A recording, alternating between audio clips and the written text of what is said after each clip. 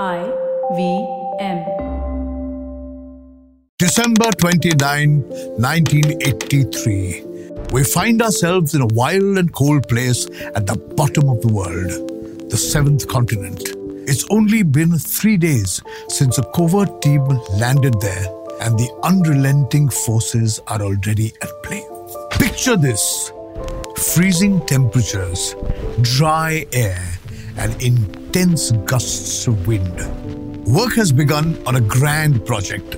A load is hooked onto a helicopter which fails to gain enough elevation. It becomes entangled in the railing and the rotor blades hit the crane of the ship. The chopper crashes into the ice-cold waters, overturning and drifting away. Inside are 5 crew members. A hasty rescue attempt by the Chetak helicopter proves unsuccessful. The men's bodies are too numb to hang on to the harness, and they fall back into the icy waters. Time is of utmost importance as hypothermia can rapidly set in. An emergency rescue boat is rushed out and manages to save all 5 crew members. But the air is thick with anticipation. Back home, Mission Chief Harsh Gupta briefs the PMO about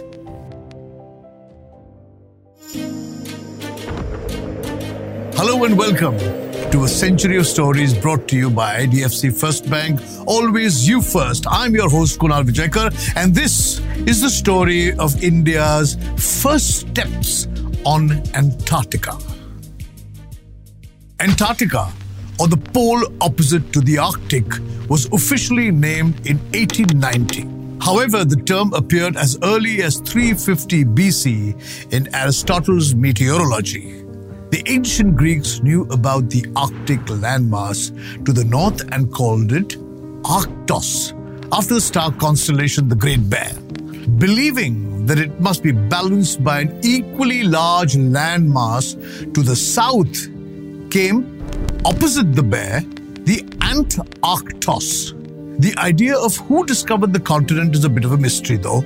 Captain James Cook and his crew were the first to cross the Antarctic Circle in January 1773. However, the thick ice forced them to turn back, and there were many failed attempts before anybody reached the Antarctic Peninsula. The first landing on the continent is widely credited to John Davis, an American sailor, in February 1821. But the end of the 19th century brought with it the heroic age of Antarctic exploration. Between 1890 and 1922, there were several expeditions to the continent. They were considered heroic because Antarctica was a frozen place fraught with unknown dangers, hardly conducive to human survival. Resources were limited, and transport and communication technologies were not very advanced. It was a true test of human will to survive the extreme conditions. With winds averaging speeds of 100 kilometers an hour, massive icebergs all around, treacherous crevices, and unpredictable ice sheets at every step. Many who ventured out did not make it back. So, explorers to Antarctica at this time became pioneers of geographic and scientific exploration. With so many countries striving for firsts, both the geographic and magnetic South Poles were reached for the first time during this age. Naturally, the endeavors became as much about national pride as anything else. But there was one more thing to factor in: the search for new resources.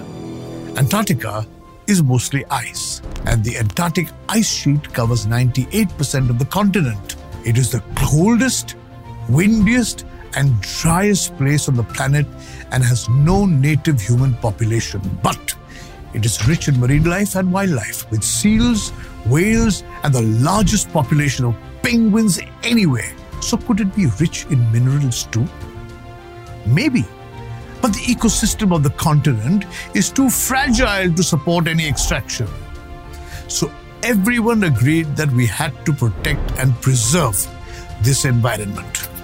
In the spirit of this global cooperation and with scientific research in mind, newly independent India also wanted a seat at the table.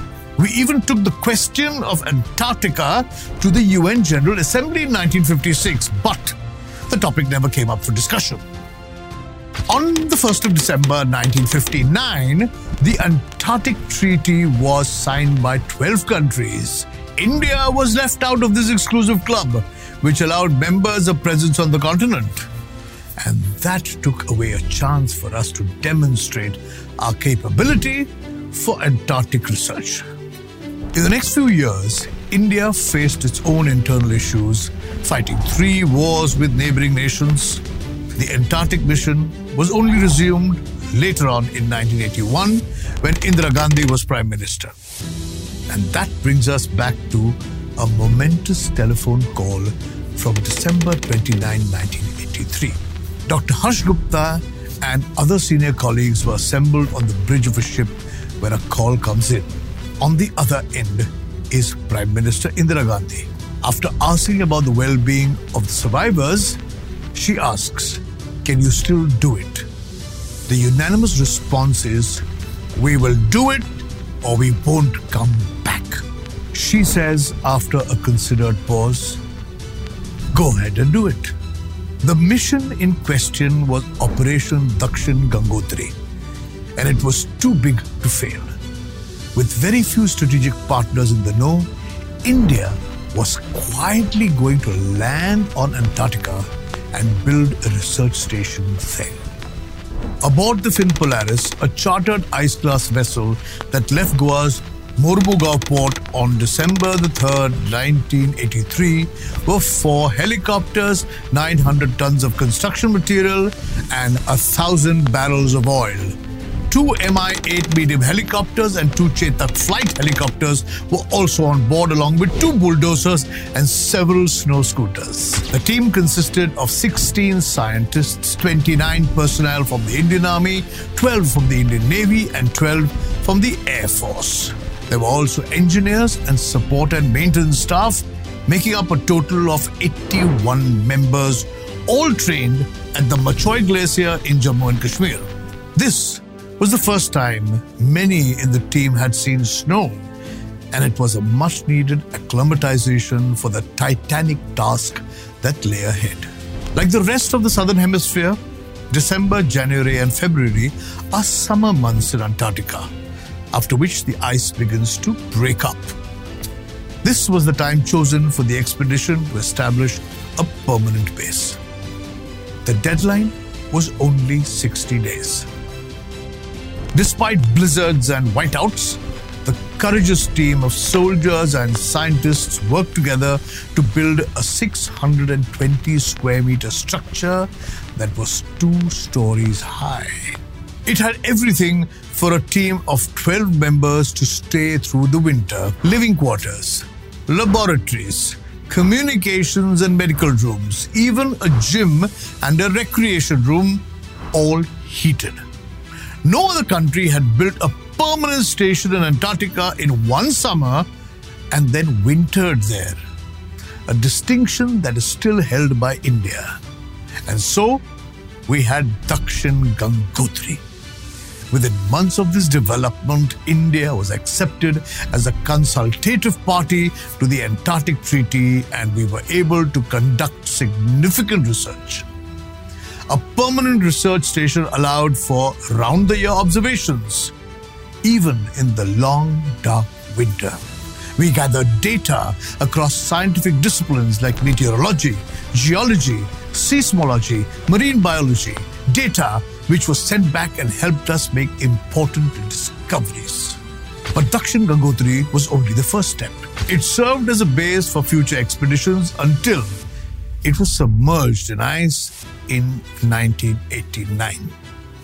Today, India has 2 active stations on Antarctica: Maitri, which opened in 1989, and Bharati, which opened in 2012. Maitri was set up 100 kilometers inland from the shore at an elevation of 50 meters above sea level on adjustable stilts to account for the rocky terrain.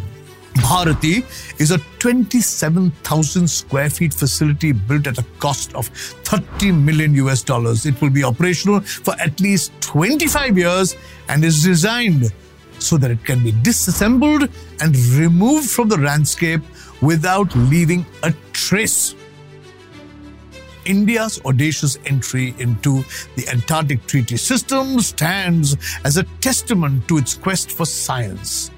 It also opened many doors for other nations and established India as a geopolitical force on the global stage. You've been listening to A Century of Stories brought to you by IDFC First Bank. Always you first. I'm Kunal and I will be back with you next week to tell you about the history of the Republic Day parades.